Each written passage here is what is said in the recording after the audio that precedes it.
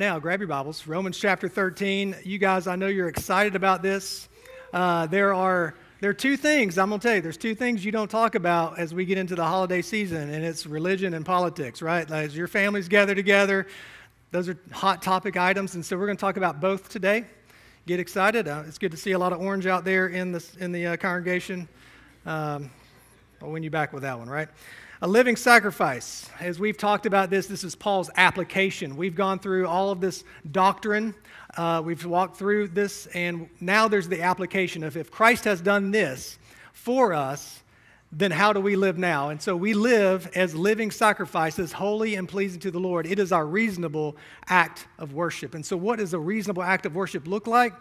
And he lays it out. He goes all the way through chapter 12, and now it feeds into chapter 13 as it pertains to the government and how we love one another and how we live in light of eternity. And so Romans 13 is not a political regulation that we follow. I want you to understand that. But it's more of a Christian's responsibility as it pertains to living as a sacrifice. So what we need to remember is that we are citizens of heaven. Philippians 3:20. And from it we await a Savior, the Lord Jesus Christ. We have a King. We have one that we bow to. We have one that we are under His authority, and we long and await His return. And as we do so, we live in a world that has other governing authorities. And so as we seek to live out that, we seek to live out in a way that shows honor and respect. Tim Keller says it's important to recognize that Paul is not giving us a discussion of church-state regulations in this section. Rather, he's giving us instruction to individual Christians about their personal citizenship. He's not addressing civil magistrates or even Christian civil magistrates. There weren't any at that time. So Paul's not laying out specific answers to thorny problems of church and state that have troubled us for centuries. This is simply Paul's call to the Christian to be a living sacrifice and to live honorably where he has placed you. So how do believers show honor to governing authorities when we don't always agree with their leadership, their politics, and their policies? This is a difficult question. And so I want to start by saying we are showing honor to authority as a living sacrifice. When we put our lives on the altar to live for Jesus Christ, we show honor to those who are due honor. Let's begin reading there, and let's read verses 1 through 7 to begin. Let every person be subject to the governing authorities, for there is no authority except from God, and those that exist have been instituted by God. Therefore, whoever resists the authorities resists what God has appointed, and those who resist will incur judgment. For rulers are not a terror to good conduct, but to bad. Would you have no fear of the one who is in authority? Then do what is good, and you will receive his approval, for he is God's servant for your good. But if you do wrong, be afraid, for he does not bear the sword in vain. For he is the servant of God, an avenger who carries out God's wrath on the wrongdoer. Therefore, one must be in subjection not only to avoid God's wrath, but also for the sake of conscience. For because of this, you also pay taxes. For the authorities are ministers of God, attending to the very thing. Pay to all what is owed to them. Taxes, to whom taxes are owed. Revenue, to whom revenue is owed. Respect, to whom respect is owed. Honor, to whom honor is owed. Let's pray. Father, we thank you for this word. And we ask, God, that you would bless our time as we walk through it, that you would give us instruction, you would give us understanding, that your Spirit would soften our hearts in areas that we have hardened it. Father, help us to be a people who live as a living sacrifice, holy and pleasing to you, that we would put aside our agendas and we would lay ourselves at your feet for your will and for your good. In Christ's name, amen. A living sacrifice honors authority. The first section I want you to see in this is that Paul teaches the government's authority is a God-given authority. The government's authority is a God-given authority. Let every person be subject to the governing authorities, for there is no authority except from God. He says that right there in the very first verse. The governing authorities are set there by God. This is why Peter in 1 Peter chapter 2, 13 through 15 would say, be subject for the Lord's sake to every human institution, whether it be to the emperor as supreme or to governors as sent by him to punish those who do evil, to praise those who do good. For this is the will of God, that by doing good you should put to silence the ignorance of foolish people. So even Peter says, listen, when it comes to this, for the Lord's sake we show honor. For the Lord's sake, we submit to the governing authorities. For the Lord's sake, we are a witness in the way we handle even these difficult, sticky situations. By the looks on your faces, we love talking about the government. I can just tell, like this is exactly what you came to hear today. As we talk about authority, Kevin DeYoung says there's three great societies on earth, the home, the church, and the state, each of which has its authority from God. Within the home, children obey their parents, and the husband is the head of the wife. Within the church, the elders exercise loving authority over the sheep. Within the state, there are civil magistrates to exercise governing authority over people. These magistrates may be called kings or queens or governors or presidents or the police. But regardless of the political arrangement, the idea is the same. Government's authority comes from God. We see this in Daniel 4:17. Where he says, the Most High rules the kingdom of men and gives it to whom he will.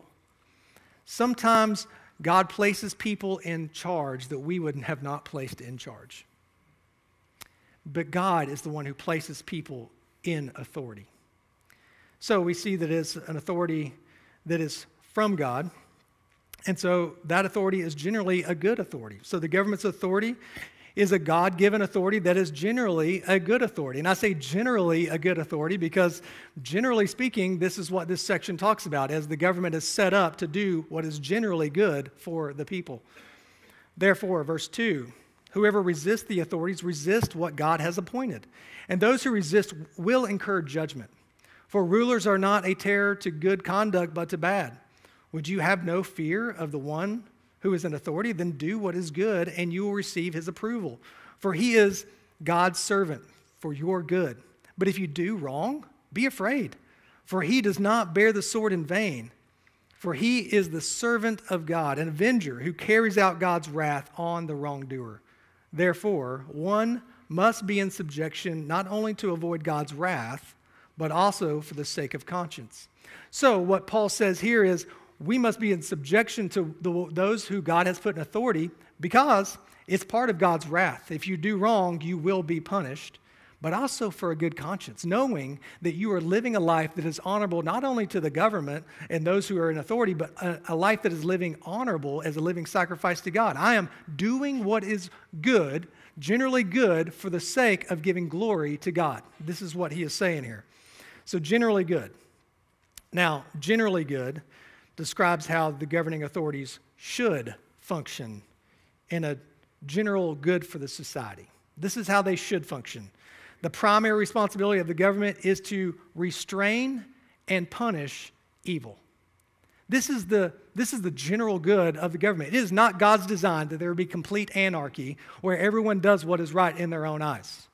This is not his order. This is not how he set things up. He has a general good that he wants where evil is punished and good is rewarded.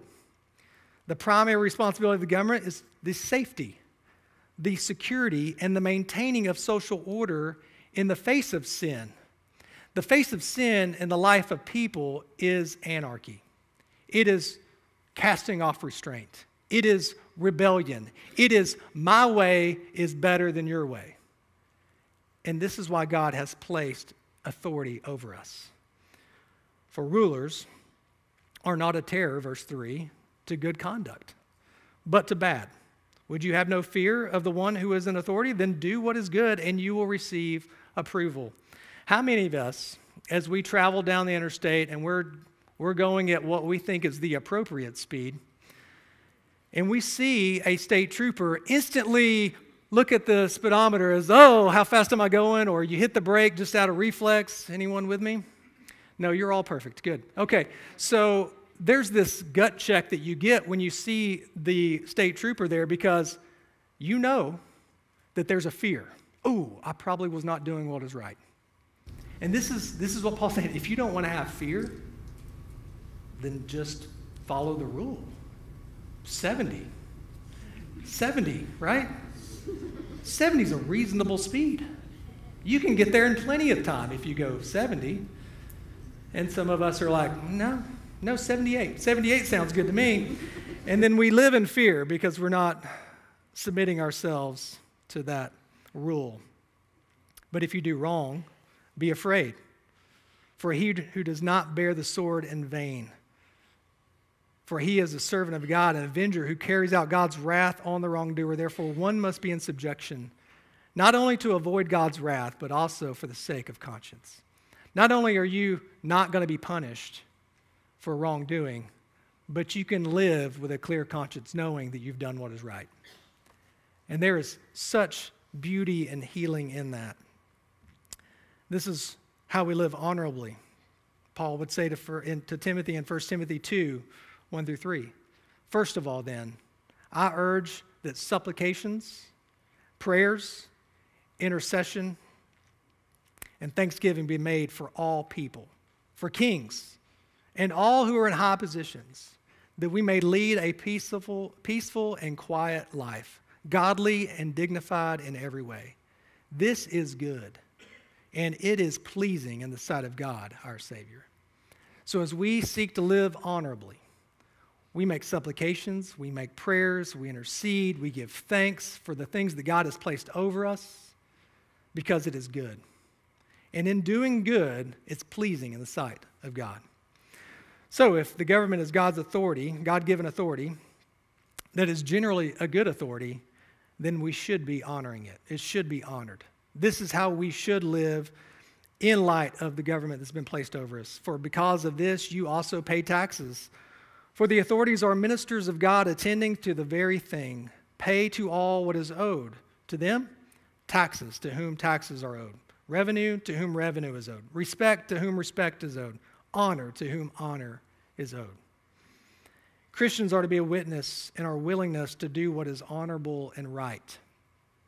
Honor is owed to the office and to the authority and to the people that are given that respect. When the office's political ideologies we find as dishonoring does not cause us an escape from showing honor. I think about David as he's being pursued by King Saul. And King Saul is, for all practical purposes, has kind of lost it a little bit. And he's trying to hunt down David and kill him. And David's response is, that's my king. I will show him honor. So who is Paul writing to? How can Paul say these things? Because we're here wrestling in a post-Christian Western culture, and how do I show honor when I do not agree or approve of what is being done? How do I do that? Well, Paul's writing to Roman citizens. And you think about this, he's writing to Roman citizens, Roman Christians in the first century, and none of the leadership there would have been Christian. They would have not been influenced by Christian culture or Christian upbringing, none of those things. In fact, it was probably written in Romans was probably written in 57 AD, right around there. And leading up to this, in the church era, the Romans government would have had a leader called Caligula. Now, Caligula, he was the Roman emperor from 37 AD to roughly 41 AD. And this was the kind of guy this guy was. You ready? Early into his reign, he began to order the deaths of others whom he perceived to be rivals or threats to his throne, including multiple family members. He openly committed incest with 3 of his sisters. He frequently would cross-dress and go out into public. His behavior became increasingly tyrannical and erratic, bordering on insanity, so much so that he appointed a horse, his favorite horse, to the Roman council. He even began to appear in public dressed up as various Roman gods, referring to himself as a god and making people, even the senators, worship him at that time. I don't know if I can honor that. Do you? That'd be really hard. Well, let's see. He finally, passes on to Claudius, and his reign was from 41 to 54. And then after Claudius, there's a guy by the name of Nero. Nero would have been serving as emperor during this time. You may have heard about Emperor Nero. Nero, of course, turns out to be one of the most wicked and cruelest and sadistic Christian killers of all time when it comes to leadership. He intentionally set on fire, as is perceive to believe that he set Rome on fire and then blamed the Christians for the burning. And when he blamed them for the burning, that gave him the ability to then crucify them for what they had done. And once he even put Christians on stakes to set them on fire to be streetlights or to light up his garden. Another time he got mad and he kicked his pregnant wife until she died. He felt bad about that, so he later took a boy who looked similar to his wife and castrated him and married the boy, calling him his wife's name. This is the context in which Romans is written. You guys look mortified. And we have a hard time sometimes submitting to the authorities that have been put over us. But it is a Christian witness to recognize that all authority is a God-given authority, and all authority is generally a good authority to punish the wicked and to reward the good. And so it should be honored and respected. But yet we have a hard time, especially this time of year, even in the midterms. Tony Morita says many professing Christians essentially lose their mind when it comes to politics. They fail to see the God who is over the government. Should we engage in political process? Yes, of course. Speak truth and power? Yes, when possible. But freak out and make an idol out of a party or a system? No way. We serve a different king. We bow a knee to the King of Kings and the Lord of Lords, and we await his return. And so how we handle ourselves, even in times like this, is a witness to a world about who our God is. Should we post hateful speech on social media because we don't agree with things? No. That's not how Christians should act. That's not honoring. That's not God-honoring. Should we pursue, promote, and vote for and champion ideas and policies that hold to a Christian value? Yes, we should. We should also realize that sometimes God gives governing authorities over people not for the blessing but for the punishment of their sinful actions.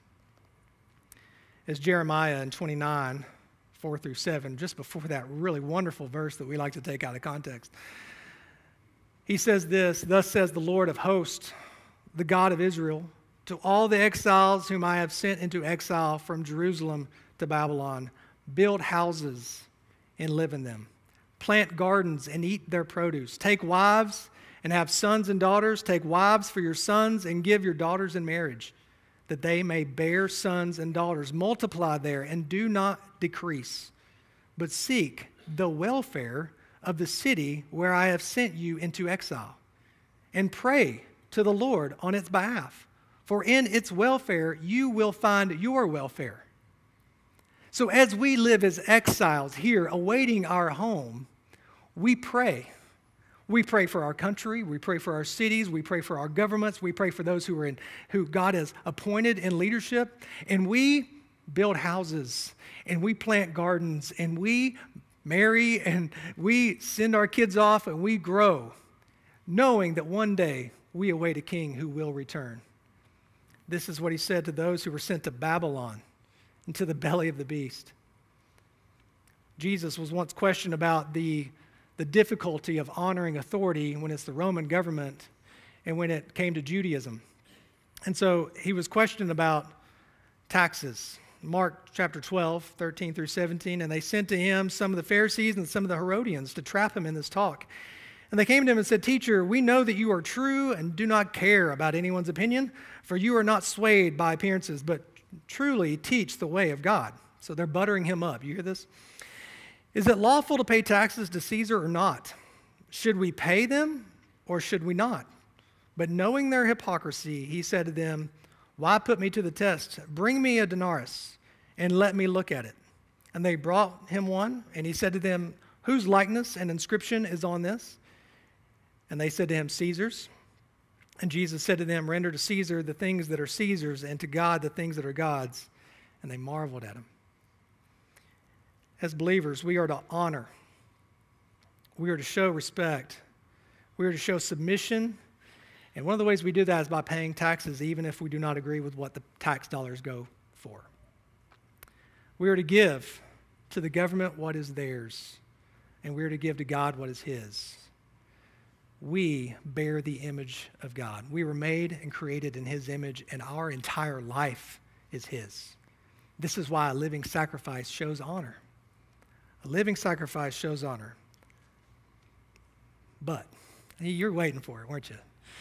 But, what if the government is enforcing something that goes against the authority of God and his word? What if God, being the ultimate authority, this ultimate umbrella, who has set up a governing authority underneath him, what if that governing authority tries to step aside to get out from underneath his authority and try to do their own thing? What then? John Stott said it this way: we are to submit right up to the point where obedience to the state would entail disobedience to God. But if the state commands what God forbids or forbids what God commands, then our plain Christian duty is to resist, not to submit, to disobey the state in order to obey God. I say that, and I say that that's, in our context, often few and far between. But as you go throughout Scripture, you see stories of Shadrach, Meshach, and Abednego refusing to bow a knee. You see Daniel, who wouldn't stop praying. You see Peter in the New Testament saying that we must obey God over man when they told him to be quiet. This is the same Peter who in 1 Peter 2:17 says, honor everyone, love the brotherhood, fear God, honor the emperor. There's honor and there's obedience to the word of God. If the government forbids us to do what God commands or requires us to do that which God forbids, we must obey God rather than men. Paul Carter said that. This reminds me of the story about the midwives in Exodus. Are you familiar with this? Pharaoh commanded them to murder all the Hebrew babies that were male. This would be the equivalent of a modern-day mass abortion issued and funded by the government. And the midwives wouldn't do it. It says this in Exodus 1:15 through 20. Then the king of Egypt said to the Hebrew midwives, when you serve as midwife to the Hebrew women and see them on the birth stool, if it is a son, you shall kill him. But if it is a daughter, she shall live. But the midwives feared God and did not do as the king of Egypt commanded them, but let the male children live. So the king of Egypt called the midwives and said to them, why have you done this? And let the male children live. The midwives said to Pharaoh, because the Hebrew women are not like Egyptian women, for they are vigorous and give birth before the midwife comes to them. So God dealt well with the midwives. As Danny Aiken says, as a devoted follower of Jesus, I will say yes to obeying the government and paying taxes to Caesar, but I will say no to disobeying the word of God and worshiping a man or an institution. Independence Day for the Christian is not marked by a flag.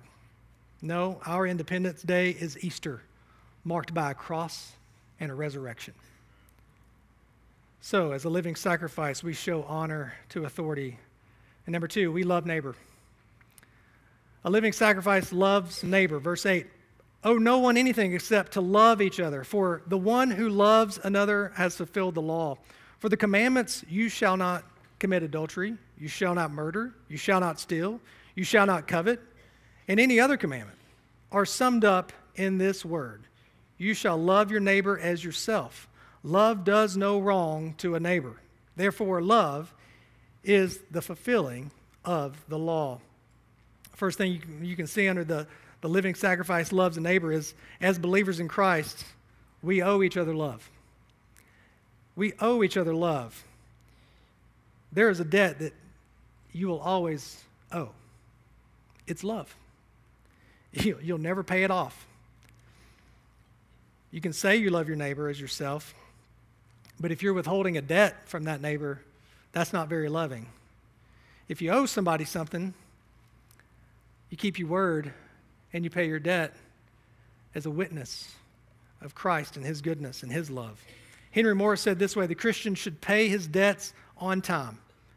This does not preclude the borrowing money or the using charge accounts as long as he fulfills the terms of the loan on time. You see, how we handle our money and how we pay our bills on time and how we are hardworking, reliable citizens to society is a witness of the love of Christ in the way we treat others. And there's one debt that we will never be able to fill or pay, and it's the love of how we treat others. You ever run into somebody you owe something to? Maybe you're in the grocery store and you take that grocery cart and you round the corner and you see someone that you need to pay back something, and you're like, oh, and you're reminded instantly, I owe them, I forgot to pay them back, or I've been avoiding them because I don't want to pay them back. I mean, am I in one of those situations? But the thing is, we owe everyone we come in contact with, the love of Christ. Everyone. We owe them the love of Christ because Christ has loved us when we were still enemies. Now, I'm going to be very transparent here. I'm not a perfect pastor. Shocker? No. I'm not a perfect pastor, I'm not a perfect person, and this week, I did not have a perfect temperament while sitting at my daughter's soccer game. And as the opposing crowd was yelling and shouting, I felt that I needed to let them know sarcastically how I felt about that by sitting behind them. And I'm just going to be honest with you, at no point was it in my mind that I owe these parents the love of Christ. You know, but I do. I mean, yeah, I'm a fan, I'm a parent, I'm a father, but more than that, I am washed in the blood of Jesus Christ, and if it wasn't for His grace on me and the love that He's shown me, I would be nothing. And so I owe that love and that grace and that tenderness towards people that I don't even know. Every time we come in contact with somebody, we owe them the love of Christ. Owe no one anything except to love each other. For the one who loves another has fulfilled the law. As believers in Christ, we show love by keeping the law in our hearts and in our actions. Romans 9 says, for the commandments, you shall not commit adultery, you shall not murder, you shall not steal, you shall not covet, and any other commandment are summed up in the word, you shall love your neighbor as yourself. Jesus was asked about the law, and he teaches in the Sermon on the Mount all about the law. In Matthew chapter 5, 21 through 22, you've heard it said to those of old, you shall not murder, and whoever murders will be liable of judgment. But I say to you that everyone who is angry with his brother will be liable to judgment. Whoever insults his brother will be liable to the council, and whoever says you fool will be liable to the hell of fire. Matthew 5, 27 through 28. And you've heard it said, you shall not commit adultery. But I say that everyone who looks on a woman with lustful intent has already committed adultery with her in his heart. William Barclay gives a great commentary on this, and he says, it is Paul's claim that if a man honestly seeks to discharge the debt of love, he will automatically keep the commandments.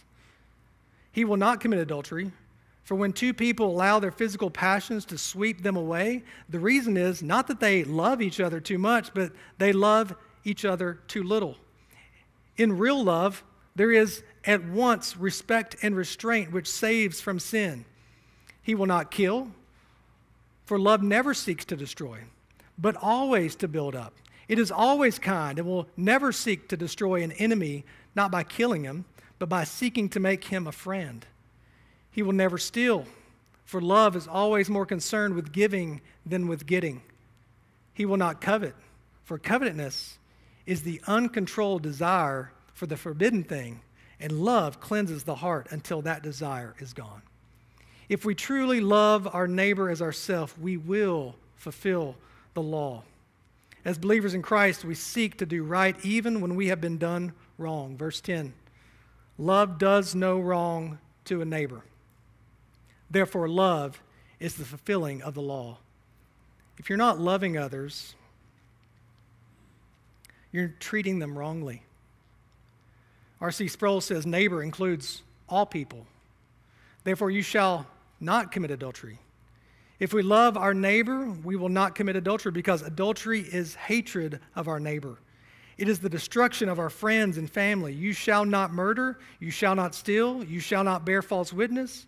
We do not love our neighbor by helping ourselves to his possessions, nor do we slander people we love or poison others against them. That kind of behavior violates a specific law of God, and most of all, it violates the law of love. If we love our neighbor, we do not steal from them or slander him, nor do we allow ourselves to be jealous or envious or bear false witness against him. If we love somebody, we do not want to harm them. That is the way we are to live as Christians. We are to be known by the love that we have for one another. What a remarkable call that Paul gives to a living sacrifice, to honor, to love neighbor, and finally he says, live properly. A living sacrifice lives properly. Verse 11, besides this, you know the time, that the hour has come for you to wake from sleep. For salvation is nearer to us now than when we first believed. The night is far gone, the day is at hand. So then let us cast off the works of darkness and put on the armor of light. Let us walk properly as in the daytime, not in orgies and drunkenness, not in sexual immorality and sensuality, not in quarreling and jealousy, but put on the Lord Jesus Christ and make no provision for the flesh to gratify its desires. A living sacrifice lives properly. As believers, we live properly, anticipating the day of salvation. We live knowing that Jesus Christ will return. We live honoring the government because there is one that is over the government. We have a King of Kings, and he will return for his children. And so we live properly knowing that this day is coming. Besides this, you know the time, that the hour has come for you to wake from your sleep, for salvation is nearer to us now than when we first believed. You know what? Jesus' return, or the day that we see him face to face in eternity, those moments are closer now than they've ever been. You're closer now to eternity than you've ever been, any time in your life. Paul here is pointing to the fact that we are to live with eternity in our minds and with the understanding that eternity is at our doorstep. This is the way Paul lived. He lived with a constant understanding that his time was short. He said, in every city, imprisonment and affliction awaits me. But I do not count my life as any value, nor as precious to myself, if only I may finish my course in the ministry that I received from the Lord Jesus. Acts chapter 20, verses 22 through 24. He said, listen, I just need to finish the work that God has. This is my life. I know that it's short, and I know that prison and affliction and even death awaits me, but my life will be spent for the glory of God. We know what James says in 4:14, do you not know that what tomorrow will bring? What is your life? For you are a mist that appears for a little time and then vanishes. We're not promised tomorrow. We're not promised the next hour. Richard Baxter says, spend your time in nothing which you know must be repented of, in nothing on which you might not pray for the blessing of God, in nothing which you could not review at a quiet conscience on your dying bed, in nothing which you might not safely and properly be found doing in death, if death should surprise you in the act. We're to live properly, knowing that eternity can happen at any moment. We're not promised the next breath, so we live properly, awaiting his return, awaiting the time that we get to see him face to face. John MacArthur says the Christian who is not living a holy and obedient life is a Christian who does not comprehend the significance of the Lord's return. As believers, we live properly, avoiding the darkness of sin. The night is far gone. The day is at hand. So then let us cast off the works of darkness and put on the armor of light. Let us walk properly as in the daytime, not in orgies and drunkenness, not in sexual immorality and sensuality, not in quarreling and in jealousy, but put on the Lord Jesus Christ and make no provision for the flesh to gratify its desires. Now, imagine you were walking home one night, or walking to your car one night downtown, and you know your car's on the other block, on the other side of a building, and so you can either stay in the light and you can stay in the street lights and you can walk all the way around the block, or you can take this shortcut through a dark alley. Well, my car's just right there. I'm just going to cut through the dark alley here. Some of you are shaking your head, right? Now, some of you might be able to take any mobber that comes at you. I don't know. But some of us, if we started to walk down the dark alley and we see someone standing there holding a weapon, what do? You turn and run. Okay, this is public service announcement. You look like you didn't know the answer. You turn and run, okay? You turn and run at that moment because you are avoiding the darkness. Because you know that there's nothing in the darkness that is good for you at that moment. You know that death awaits you. This is kind of what Paul's saying here is, look, listen, wake up. Walk in the light. Do not think you can shortcut to your destination by cutting through a dark alley and it not affect you. Don't cut through in sinful acts thinking it's going to gratify you in the end. Don't think that taking this little detour is going to be beneficial for you. Avoid the darkness. And he gives a list of the sins that are in the dark, and he says, orgies and drunkenness. These go together. It's carousing is really the word there. This refers to wild parties that promote sensuality, lust, drunkenness, and immorality. 1 Peter 4:3 says, for the time that is past suffices for doing what the Gentiles want to do, living in sensuality, passions, drunkenness, orgies, drinking parties, and lawless idolatry. Those times have passed. Sexual immorality and sensuality. The first word here refers to sexual intercourse outside of marriage. The second one means lawless and unrestrained lust. And finally, he gets to quarreling and jealousy. Bickering, petty disagreements, and arguing out of a jealous motive. These are relational sins that we often shrug off because they're not nearly as severe as the ones I just mentioned. But these are the ones that plague us all the time as we take that dark path of slander and gossip and quarreling and jealousy.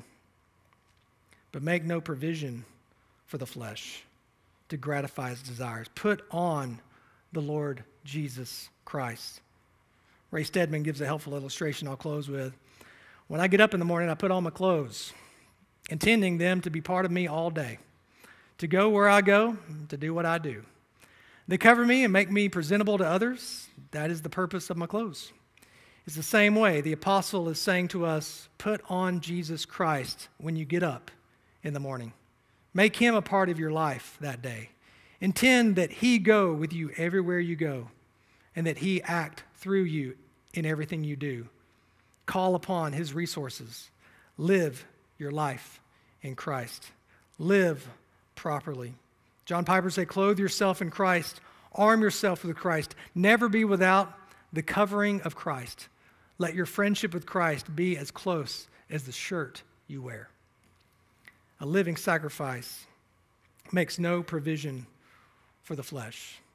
If I was going to give you any application today, I would say, number one, repent. If you know your heart is far from him, if you know that you've got a hard heart when it comes towards certain people and you've slandered, if you've accused, if you've written things that you know do not honor God, repent of that. I would say if there's people in your life that you owe something to, you know you owe them love, show the love to them. Christ has shown you love. Christ has shown you forgiveness. And make no provision for the flesh. Don't put yourself in situations you know will lead you towards sin. Don't put yourself in conversations you know that are going to bring out things that you know you shouldn't say. Live properly and honor God as a living sacrifice, holy and pleasing to the Lord.